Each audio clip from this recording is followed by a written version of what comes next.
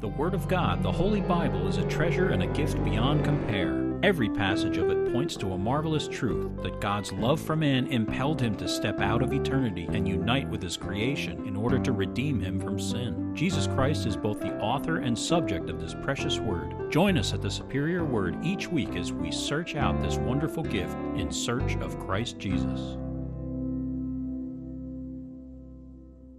Psalm 115, Not unto us, O Lord, not unto us, but to your name give glory, because of your mercy, because of your truth.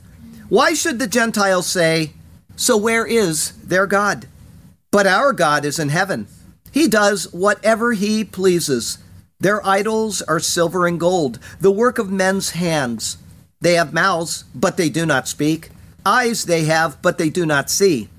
They have ears, but they do not hear. Noses they have, but they do not smell. They have hands, but they do not handle. Feet they have, but they do not walk. Nor do they mutter through their throat. Those who make them are like them. So is everyone who trusts in them. O Israel, trust in the Lord. He is their help and their shield. O house of Aaron, trust in the Lord. He is their help and their shield. You who fear the Lord, trust in the Lord. He is their help and their shield. The Lord has been mindful of us. He will bless us. He will bless the house of Israel. He will bless the house of Aaron. He will bless those who fear the Lord, both small and great. May the Lord give you increase more and more, you and your children. May you be blessed by the Lord, who made heaven and earth. The heaven, even the heavens, are the Lord's, but the earth he has given to the children of men. The dead do not praise the Lord, nor any who go down into silence. But we will bless the Lord from this time forth and forever. Praise the Lord. We're in Deuteronomy 32. This is the beginning of the Song of Moses. We're going to go through verses 1 through 6. This is entitled The Song of Moses, Part 1. Give ear, O heavens, and I will speak, and hear, O earth, the words of my mouth. Let my teaching drop as the rain, my speech distill as the dew, as raindrops on the tender herb, and as showers on the grass. For I proclaim the name of the Lord. Ascribe greatness to our God. He is the rock. His work is perfect. For all his ways are justice, a God of truth and without injustice. Righteous and upright is he.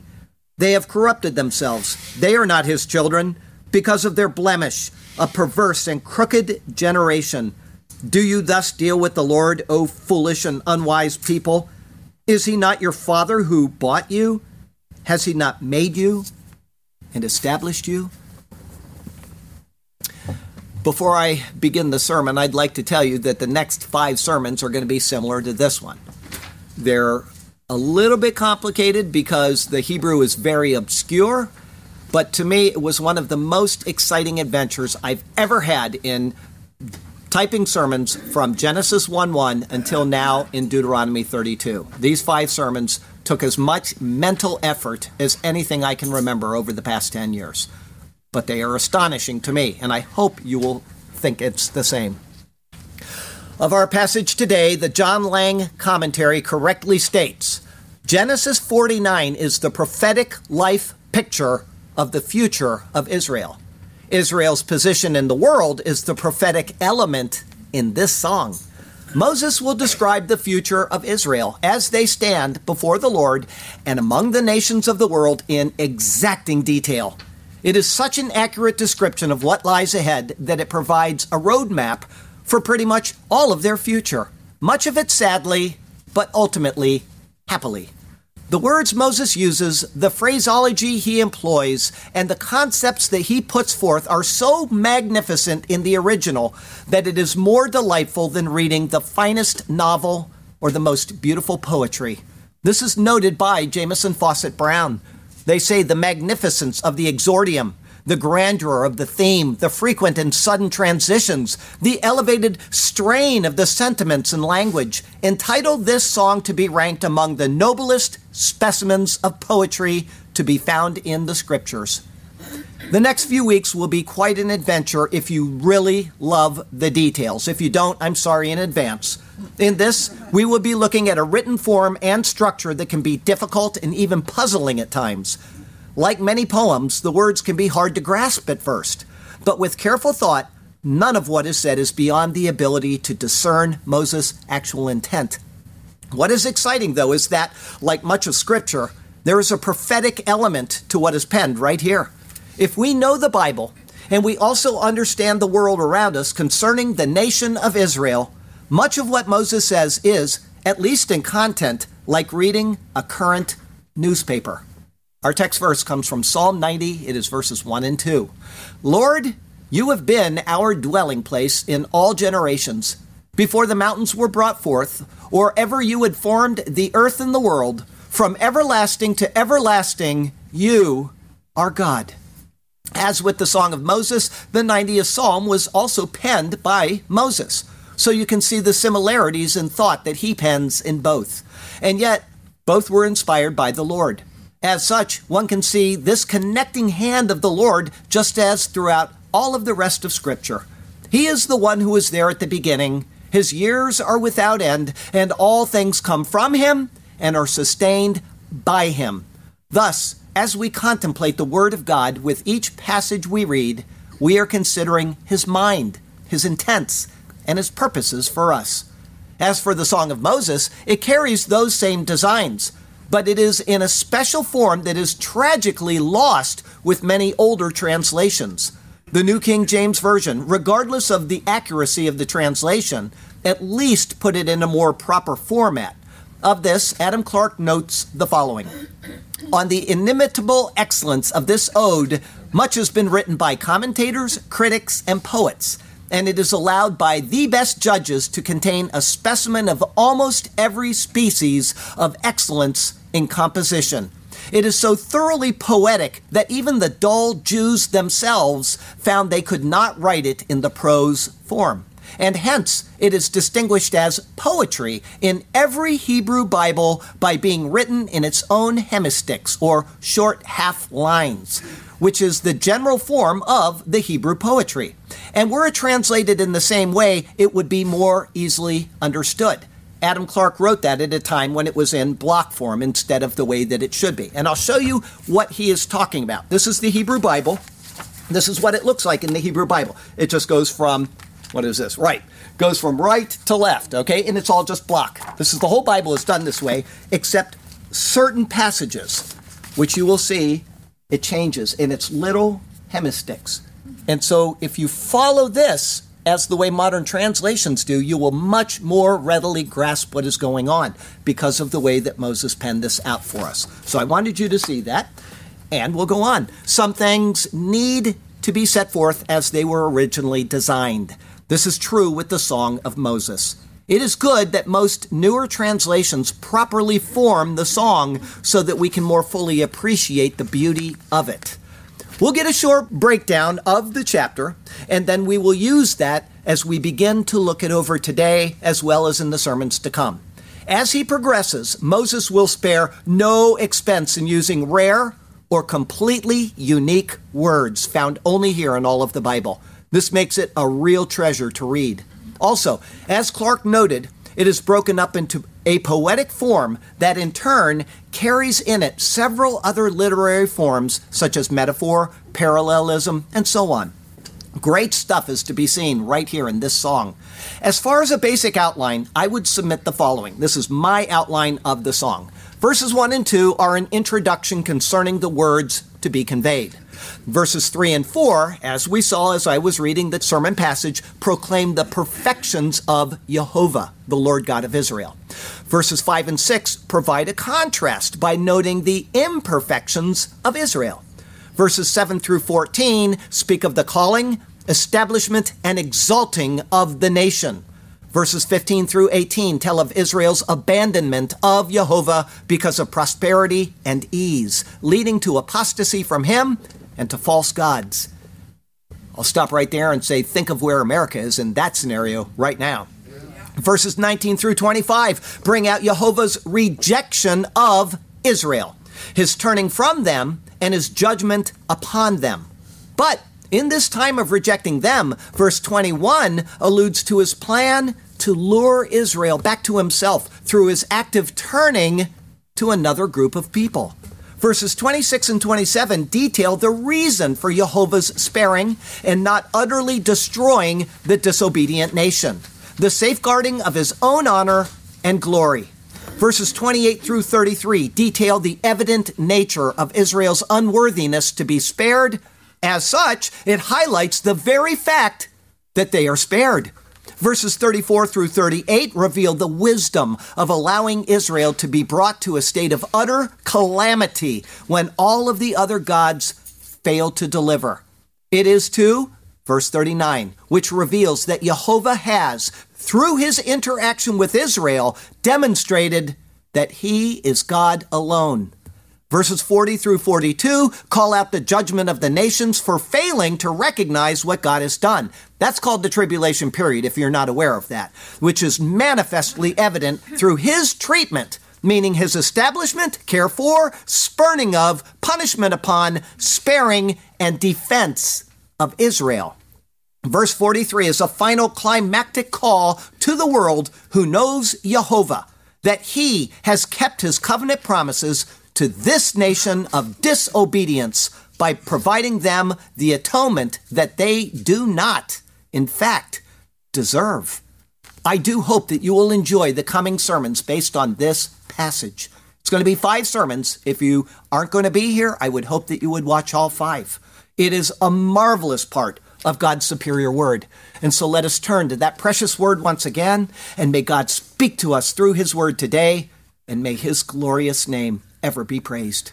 I've got 3 individual thoughts for you today. The first is give ear and hear. It is verses 1 and 2. Give ear, O heavens, and I will speak. Ha'azinu hashamayim ve'adebera. Give ear, you, the heavens, and I will speak. This is a literal translation, but the way the Hebrew is structured, it gives the sense of give ear, you, the heavens, so then I will speak.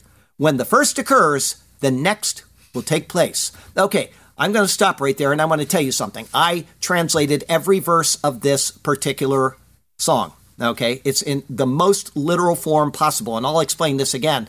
But after we finish these sermons, I will read you the entire poem in the form that I put it in, which is going to be very hard to understand, but it will help you see the beautiful structure of it. And we'll do that in the last sermon. Okay, but for now, Moses uses what is known as a prosopopoeia.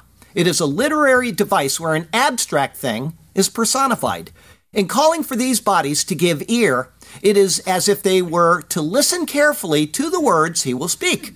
In them, we have an immediate fulfillment of the words from last week. Deuteronomy 31:28, gather to me all the elders of your tribes and your officers, that I may speak these words in their hearing and call heaven and earth to witness against them. Moses is the speaker. And yet, as the song proceeds, the words will be Moses quoting the very thoughts of the Lord, such as in verses 20 through 35. And again in verses 37 through 42.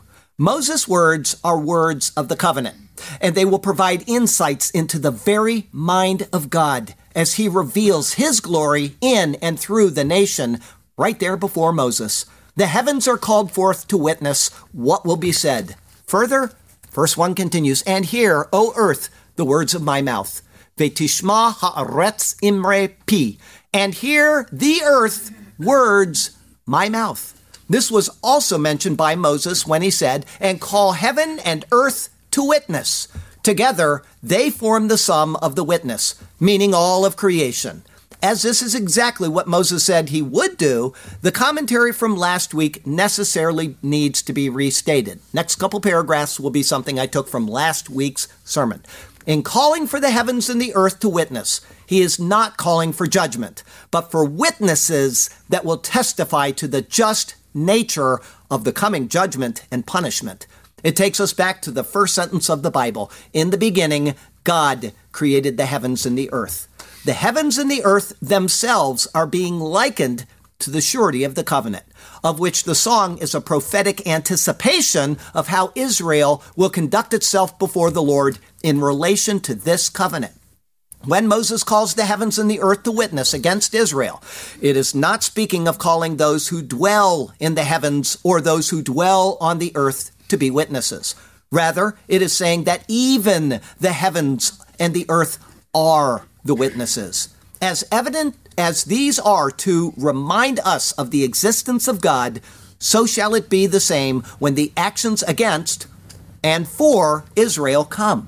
Thus, Israel, and indeed all humanity, should then rightfully say, as surely as I am standing on the ground, and as surely as the heavens are above my head, both created by God, so is this punishment deserved. The inanimate heavens and earth metaphorically speak out the obvious reality of what has occurred when Israel fails and is punished. Just as the Lord is the creator and sustainer of the heavens and the earth, he is the initiator and monitor of the covenant with Israel. The sentiment is not unlike that which is stated in Job chapter 20. The heavens will reveal his iniquity, and the earth will rise up against him. It is also what David means when he says that the heavens declare the glory of God, and the firmament shows his handiwork. And again, this is unmistakably seen in the words of Paul from Romans 1. For the wrath of God is revealed from heaven against all ungodliness and unrighteousness of men who suppress the truth in unrighteousness, because what may be known of God is manifest in them. For God has shown it to them. For since the creation of the world, his invisible attributes are clearly seen. There's the sun over there. There must be somebody who made it. There's a tree. It didn't make itself. That's what Paul is saying. Being understood by the things that are made, even his eternal power and Godhead, so that they are without excuse.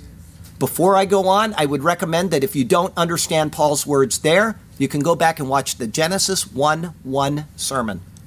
That's all I did. The first sermon, since we started the books of Moses, I did it on Genesis 1:1. And I talk about how you can know with absolute surety that there is a God, how you can know which God is correct, and how he has revealed himself. And you can know that without ever opening your Bible. You can know those things by understanding the 12 first principles. If you will understand the 12 first principles, you can understand that there is a God and that you are accountable to him.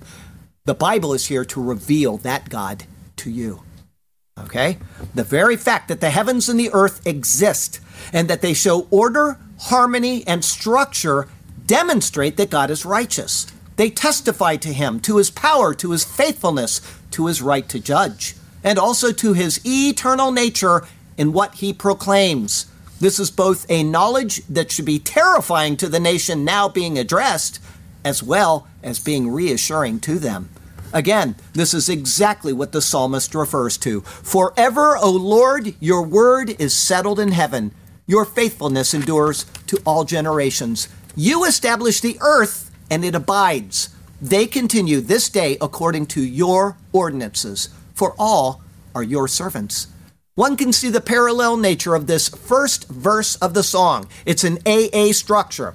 Before I go on, I'll ask you, I did 5 sermons on the Song of Moses, and you're going to see how I structured these verses, but I'm not a poetic specialist. So if you see that I got the structure wrong in one of these, I would like you to let me know. But this is how I have broken them down so that you can see. I'm not going to do this with every one of them, but I'm going to do it with this one for you. Okay? And I'll show you all of them as we go, but this one I'm going to give a little more explanation on. This is an AA structure. Give ear, you the heavens, and I will speak, and hear the earth words, my mouth. Give ear, you, and the words and hear are parallel. So I put 1 mark next to each of them. Then the heavens is a positive and the earth is a negative because they contrast. And I will speak, and the words of my mouth are once again parallel. So you can see it's an AA structure. Okay, as it is so that the heavens and the earth are witnesses, Moses continues his introduction to the song, calling for Israel, and indeed all to whom the word is presented, to pay heed. Verse 2, let my teaching drop as the rain. Ya'arof kamatar likhi. Let drop as the rain my teaching. 2 new words are immediately given. The first is araf, coming from a primitive root signifying to droop. Something's drooping down, hence it means to drip or to drop, as something drips off something drooping.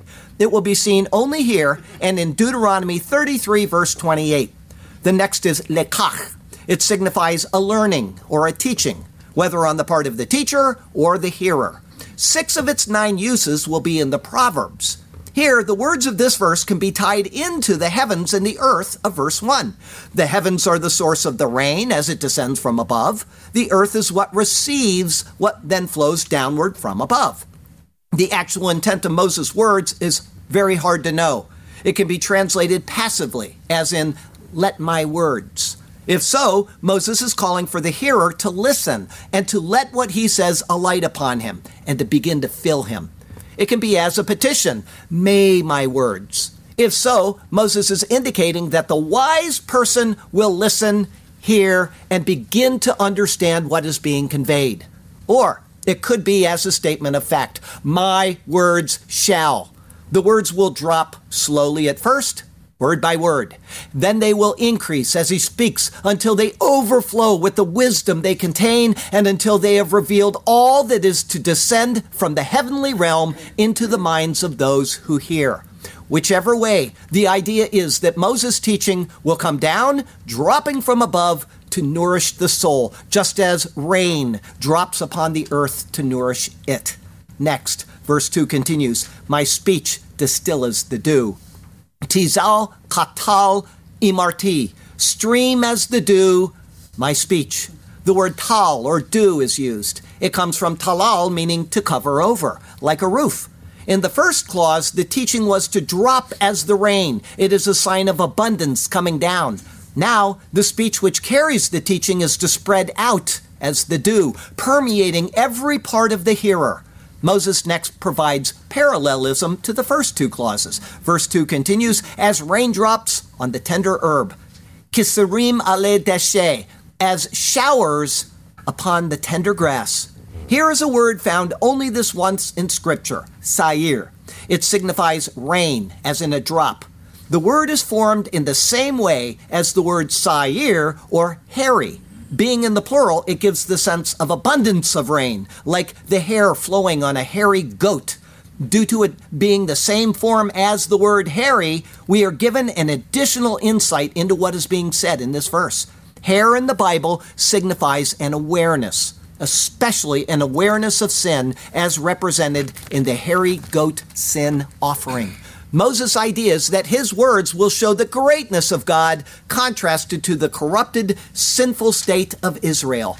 Moses is imploring his people to see the connection and perceive its meaning. It is as if showers of rain come down upon the newly sprouted grass. The grass will benefit from the rain, and the wise will benefit from the instruction of the speech. Verse 2 continues, and as showers on the grass. Ve'kirvivim ale esev, and as abundant drops upon the tender herbs. I inserted the word abundant because it has to be that way. It means that, but it's implied, okay? The word revavim, or abundant drops, is introduced here. It comes from ravav, meaning many. So that's why you have to insert the thought of abundant, even though it's not a direct translation. Thus, it is an accumulation of drops, meaning a shower. When the showers alight upon the tender herbs, they will feed from the water and gain nutrients from the soil. The heavens and the earth work together to produce a crop that is beneficial to man and to beast. In this case, Moses is imploring, or he is affirming, that the divine wisdom will be conveyed and that it will be considered so that a mature understanding of it will result. One can see the parallelism between the clauses when they are properly translated. It's an AABB structure. Let drop as the rain my teaching. That's a heavy rain. A again, stream as the dew my speech. That's light. B, as showers upon the tender grass, a heavy rain. B, and as abundant drops upon the tender herbs, it is a light rain. The main force of the words is that of the agency of them being sent in order to produce its intended effect. The resulting effects are a secondary and hopefully anticipated result. The instruction is rained down, and then it permeates everything that will receive it. With that in mind, Moses will next exalt the Lord. Seek the Lord and none other, always, for he is the rock, faithful and true. Seek out the Lord for all of your days. Hide yourself in him, and he will establish you. His righteousness is near, it is close at hand, and salvation has gone forth from him. Be without fear, for goodness he has planned, loving kindness and mercy, full to the brim. Even overflowing are these things from him, for his righteousness is forever, it has no end. Yes, goodness and mercy overfloweth the brim. On the Lord our God, you can depend. Our second thought today, the rock. It's verses 3 and 4. Verse 3, for I proclaim the name of the Lord. Kishem Yehovah ekra, for name Yehovah I invoke. The word kara means to call, either actively or passively, to proclaim, to read, and so on. Most translations here use the word proclaim. That would mean Moses is making an affirmative statement concerning him. This is then followed by more affirmative statements. That may be the case. However, I would think that Moses is invoking or making an appeal to the name of the Lord. In Exodus 34, the Lord proclaimed his name. Here's what it said there. And the Lord passed before him and proclaimed, the Lord God, merciful and gracious, long-suffering and abounding in goodness and truth, keeping mercy for thousands, forgiving iniquity and transgression and sin, by no means clearing the guilty, visiting the iniquity of the fathers upon the children and the children's children to the third and the fourth generation. The Lord's name has been proclaimed. It doesn't need to be proclaimed again. As such, I believe Moses is now invoking that name as a witness against Israel for their corrupt ways that begin to be referenced in verse 5. After this appeal to the name, then the affirmative statements that follow are given to bolster why the Lord is just in his judgments. The introductory words have been stated, the name Yehovah has been invoked, and now Moses will call for others to acknowledge this, and then he will proclaim Yehovah's perfections. Verse 3 continues, ascribe greatness to our God. Havu godel lelohenu. Ascribe you all, plural, greatness to our God. This is to be the natural response to invoking his name. I appeal to the name of Yehovah. We ascribe greatness to his name. The structure of the verse is a standard A-B contrasting parallel. A, for name Yehovah I invoke, singular. B, ascribe you all, plural, greatness to our God. It is an acknowledgement of what he is because of who he is. He is great because he is Yehovah. He is our God.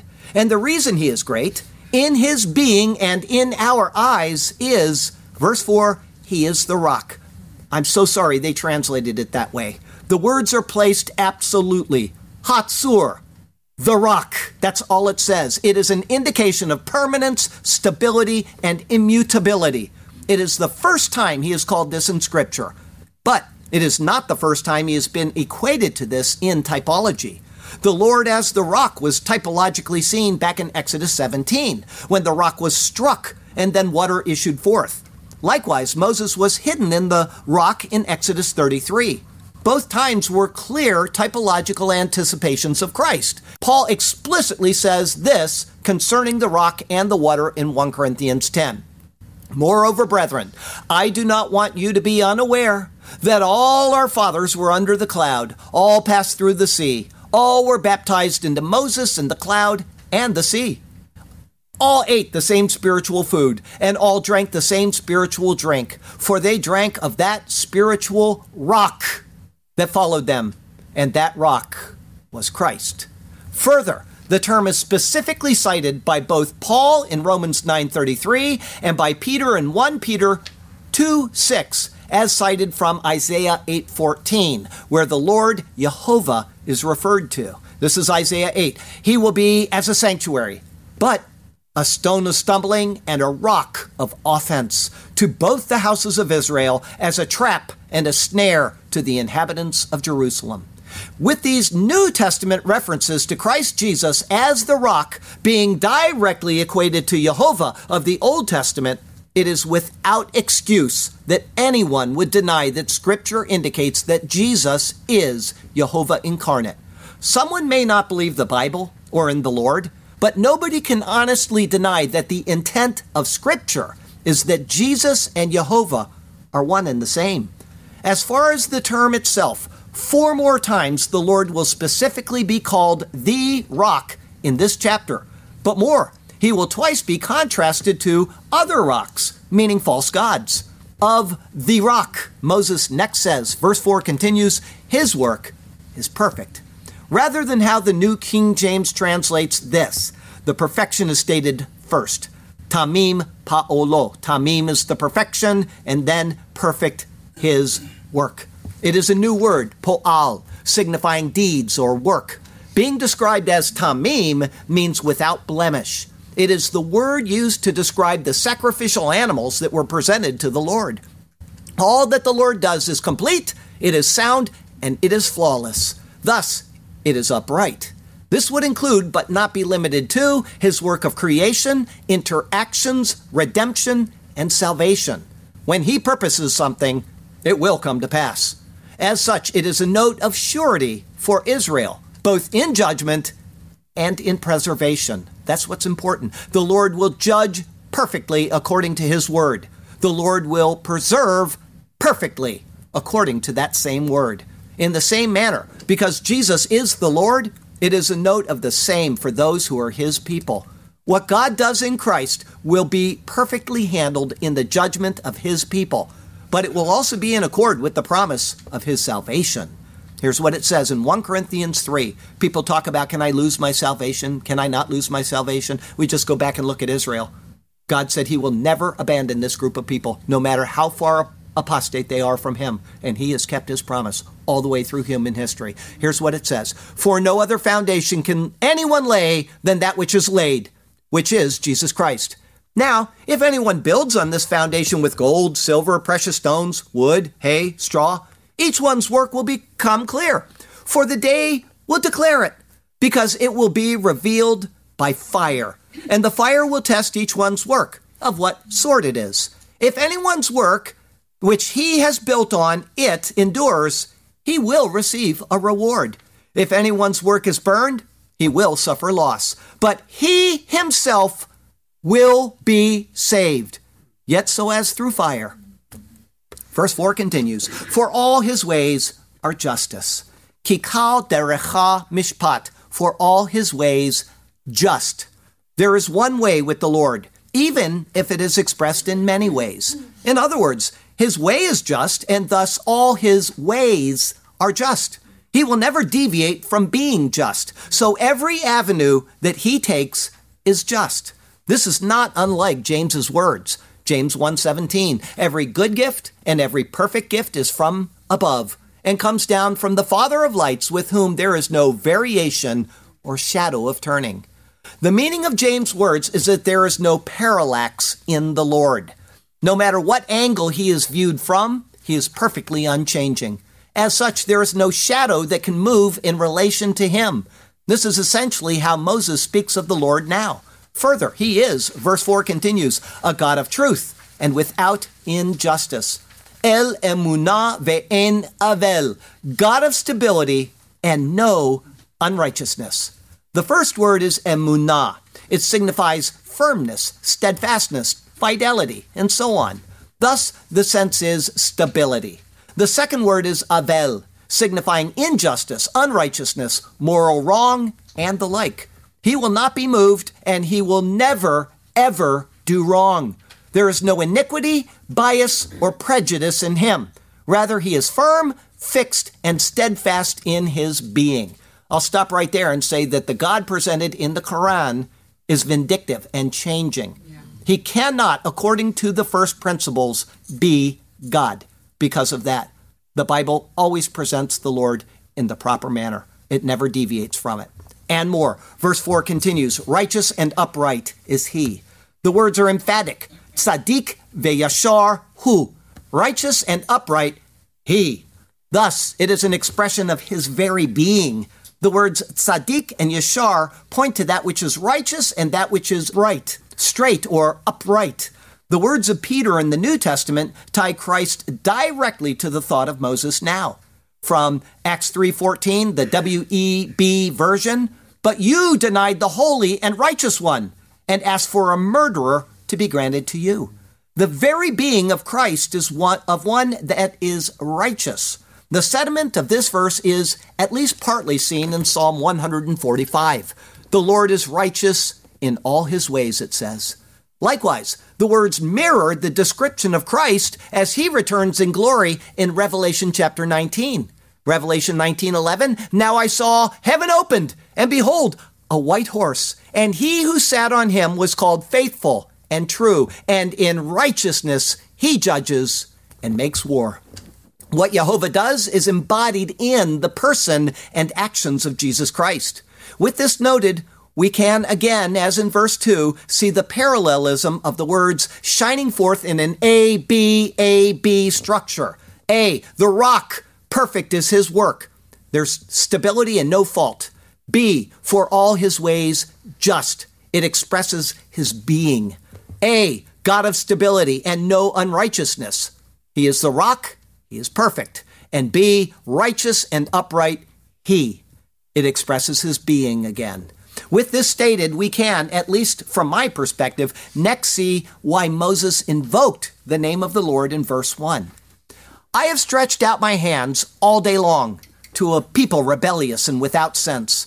They sing to other gods a distasteful song. The guilt of their iniquity is more than immense." What would the end of them be, were it not for the promise that I made? If not for that, they would have perished quickly.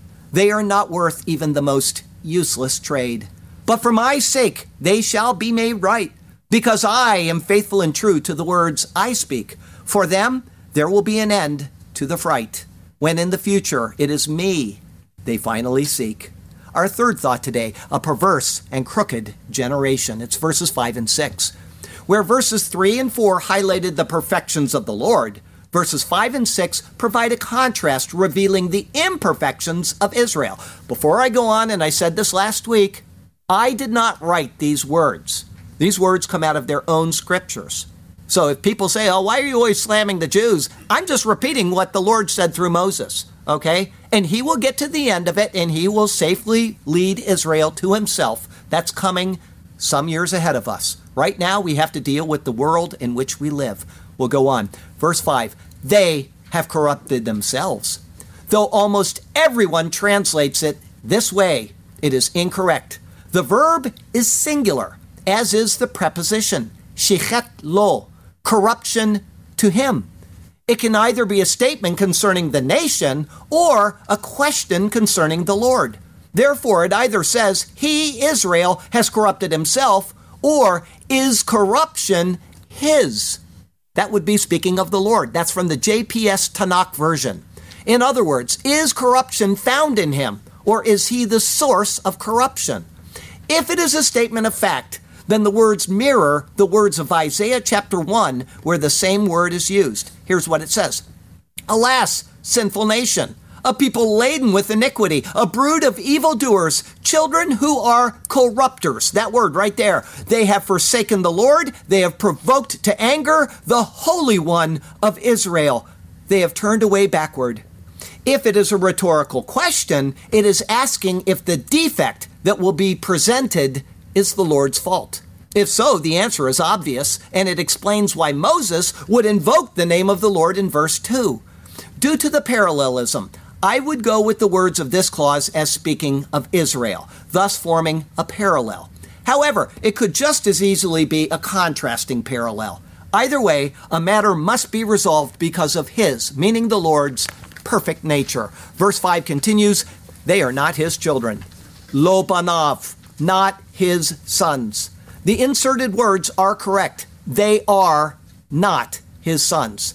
They can't be, because there is no corruption in him. He is perfect in all of his ways. As such, there can be no harmony.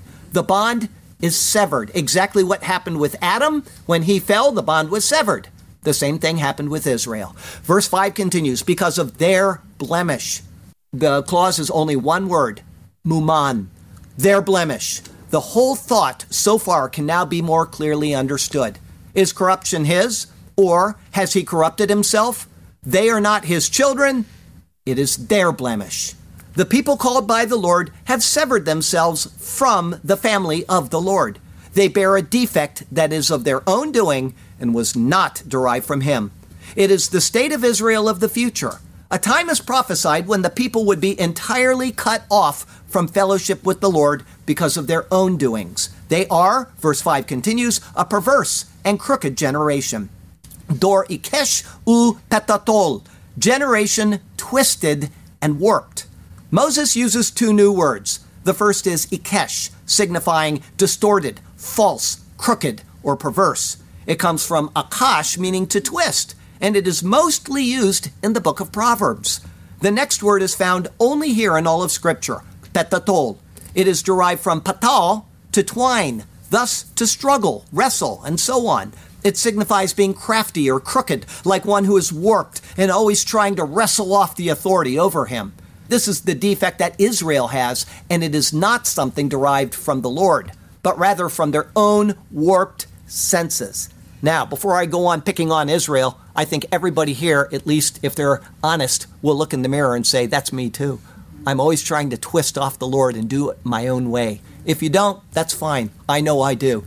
The words perfectly call to mind what Peter says in Acts chapter 2. And with many other words, he testified and exhorted them, saying, be saved from this perverse generation. With this stated, one can now see the parallelism in an A-B structure. A, corruption to him. It's a reference to defect.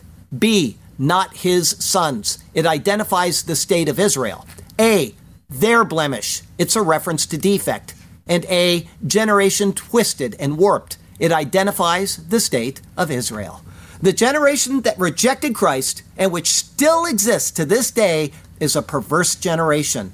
They bear the defect of having severed themselves from Jesus Christ. Until that is corrected, they are not, and indeed they cannot be, his children.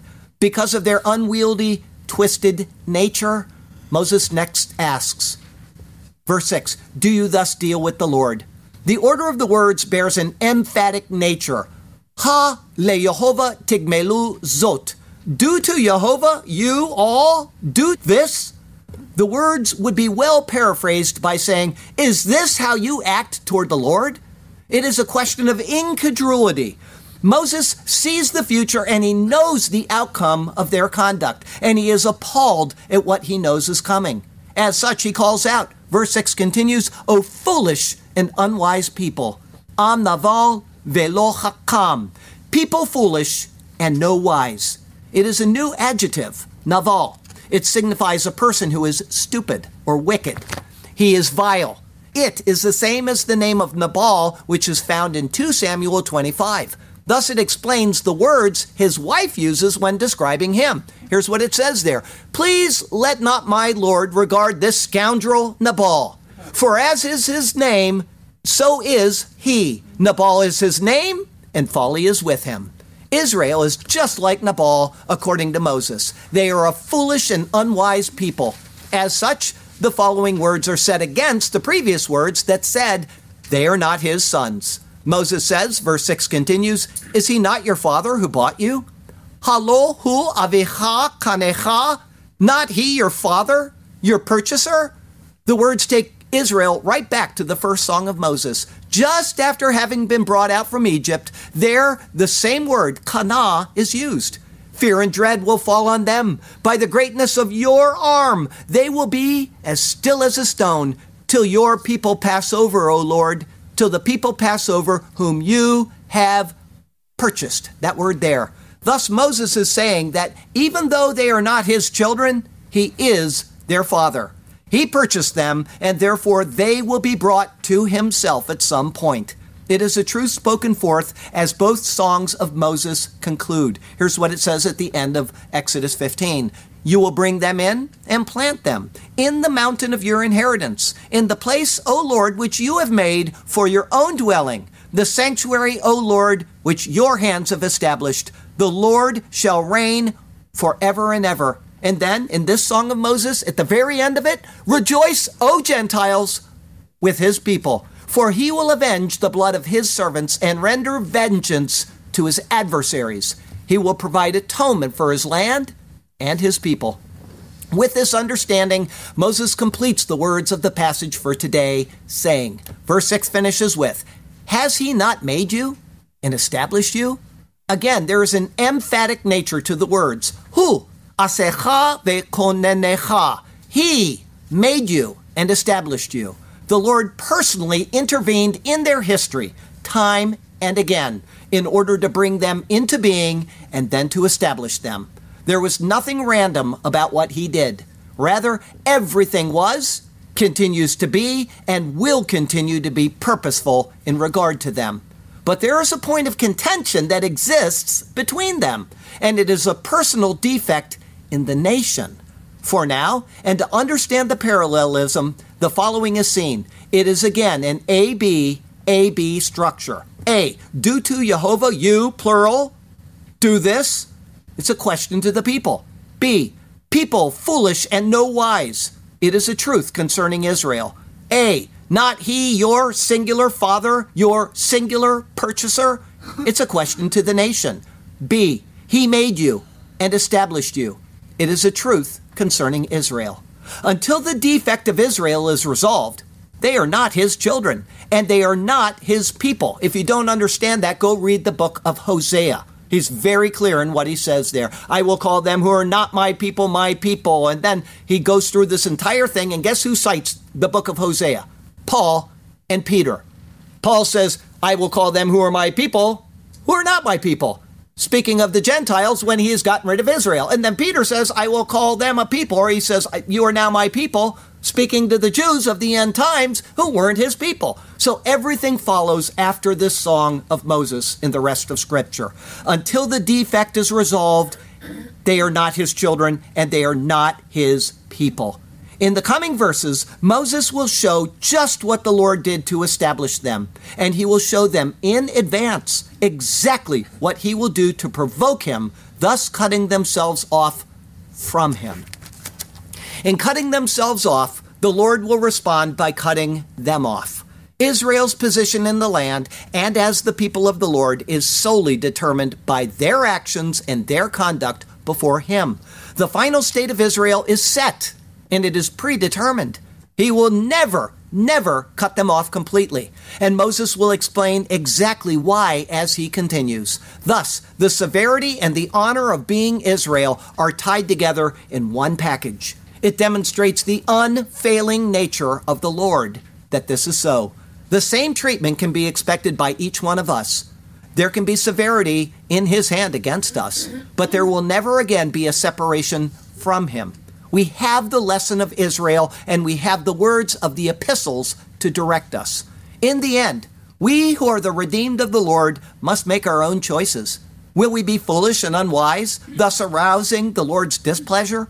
Or will we be people of integrity and live for him as we live out our lives? The Song of Moses is written to Israel, but the precepts that are derived from it can be just as easily applied to us. Be wise, be discerning, and be circumspect in your life and your conduct before this great, great God, the Rock. May it be so to his glory. Before we close out today, I would like to remind you that the same God that is presented all the way from Genesis 1:1 to the time of Moses penning out these words right now is the same God that is found all the way through the rest of Scripture. And there is a reason why he gave them this law, and there is a reason why he told them in advance that they would depart from it and that they would again be his people. And it all stems on who he is. And it all stems on one word: faith. The law is not of faith, it is of works. And he introduced the law of Moses to show us the contrast between what we need to please God, which means having faith in him when we can't see him. All we can do is say, there's a tree.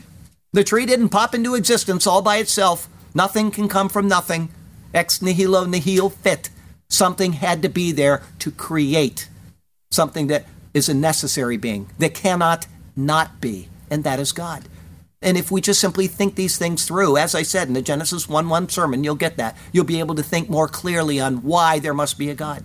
And then from there, you can understand that We can't see him, but we see the results of what he has done, and we have a choice now. Are we going to honor this God, or are we going to say, I'm just not going to believe him, I'm going to go do my own thing?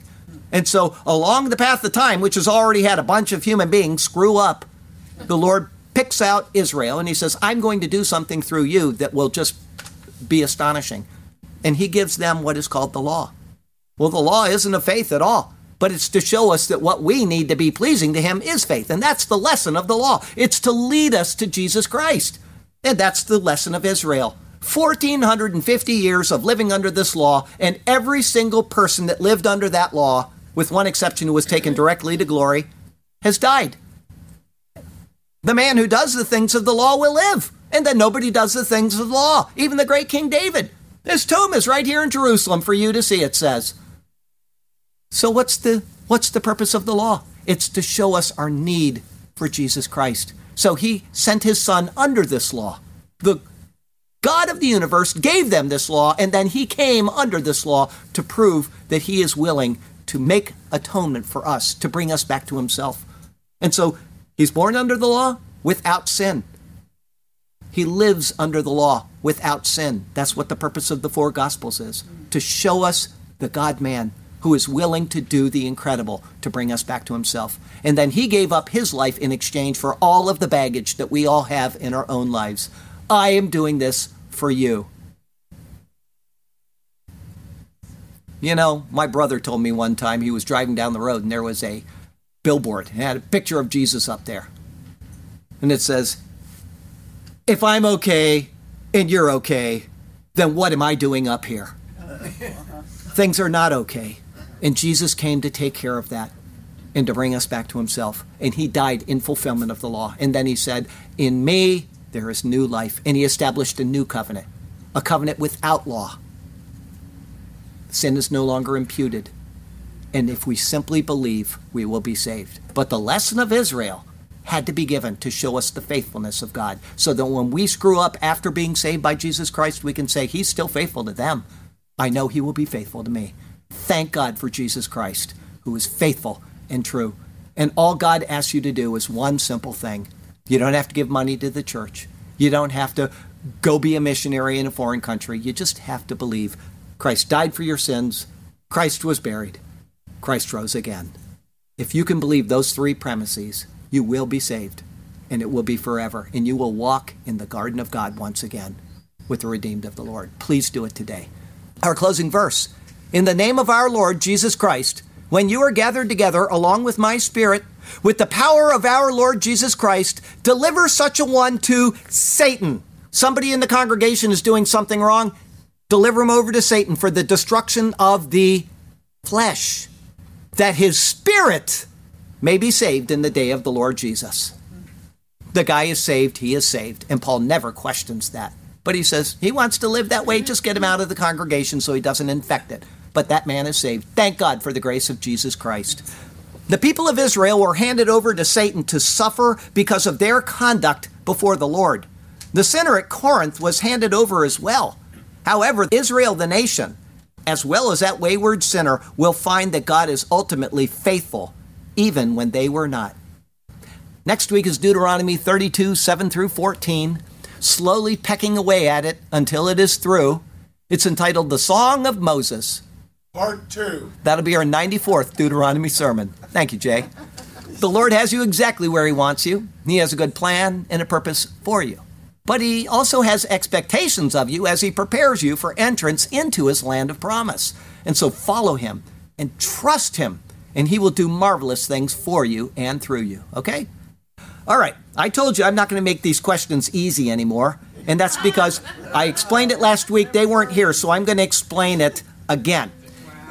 We can't remember everything in the Bible. It's just not possible. It's just one of those things that it's just so big and complicated. But one thing we can do is we can read the Bible every day of our lives. And maybe you are reading in the book that I am going to ask this question from. And if so, then I'm going to compliment you either for your great memory from having remembered or for having read the book recently and there you remembered just offhand. Okay, either way, I'm not making them as easy as I used to just because I want you to read your Bible. That's the purpose of this. In 2 Kings 26, it says, this king had farmers and vine dressers in the mountains and in Carmel, for he loved the soil. Who is it referring to? That's one of my favorite verses in the Bible. I would always remember this simply because of that. I wrote 2 Kings 26, and it might be 2 Kings 2:6, because whatever. I wrote 2 Kings 26, and it's not. So I'm glad I checked this, because I said that. No, it's not that either. Anyway, I wrote the wrong verse. 2 Kings, it might be 1 Kings 26. I don't know. That's why we can't get the right answer. Well, you get the right answer. You'll get the right answer. You just won't get the right source. No, there is no 2 Kings 26, but it is King Uzziah. Uzziah. Uzziah. Okay, he loved the soil. Okay, I wrote the wrong reference, but I will give you a bonus because I screwed it up so badly. And this is a question I asked you recently. What happened to King Uzziah later in his life? Leprosy. Okay, you all win. Good. All right, I got a poem for you and we'll be done. The Song of Moses, Part 1. Give ear, O heavens, and I will speak out, and hear, O earth, the words of my mouth. Hear my shout. Let my teaching drop as the rain, my speech distill as the dew. As raindrops on the tender herb, and as showers on the grass, may they be to you. For I proclaim the name of the Lord. Ascribe greatness to our God. Hear my word. He is the rock, his work is perfect, for all his ways are justice, as all the world can see. A God of truth and without injustice, righteous and upright is he. They have corrupted themselves. They are not his children, this disobedient nation, because of their blemish, a perverse and crooked generation. Do you thus deal with the Lord, O foolish and unwise people? Is this what you do? Is he not your father who bought you? Has he not made you and established you? Lord God, turn our hearts to be obedient to your word. Give us wisdom to be ever faithful to you. May we carefully heed each thing we have heard. Yes, Lord God, may our hearts be faithful and true. And we shall be content and satisfied in you alone. We will follow you as we sing our songs of praise. Hallelujah. To you, to us, your path you have shown. Hallelujah. We shall sing to you for all of our days. Hallelujah and amen. Heavenly Father, thank you for the wonderful blessings of this life. Thank you for your word, which is so wonderful. It's so filled with richness and beauty. And yet it's filled with admonitions and warnings. Help us to be wise and to apply the precepts of your word to our lives so that when we stand before you someday, we will receive blessing and eternal life in your presence instead of condemnation and something far, far worse than we can imagine. Lord, you are God, you are great, and you are glorious. And we thank you for what you've done through Jesus Christ, our Lord. And so it's in his name we pray. Amen. Okay, give me 1 second. I've got to do something. All right.